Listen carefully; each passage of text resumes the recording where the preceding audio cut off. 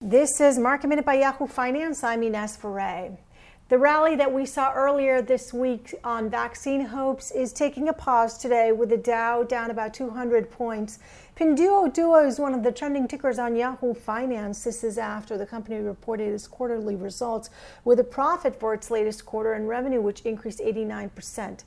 Moderna reported some positive news about its late-stage trial, saying that it has enough data from its late-stage trial of its COVID-19 vaccine, but didn't say when it plans to release that data. Vroom beat on the top and the bottom line for its latest quarter. The guidance for its fourth quarter may be what's putting pressure on the stock today. And oil rose this week about 10%, boosted by that Pfizer vaccine news on Monday, where Pfizer said that its vaccine candidate had 90% efficacy. The International Energy Agency, though, says that oil demand is unlikely to get a significant boost from the rollout of that vaccine until well into 2021. For more Market Minute news, head to yahoofinance.com.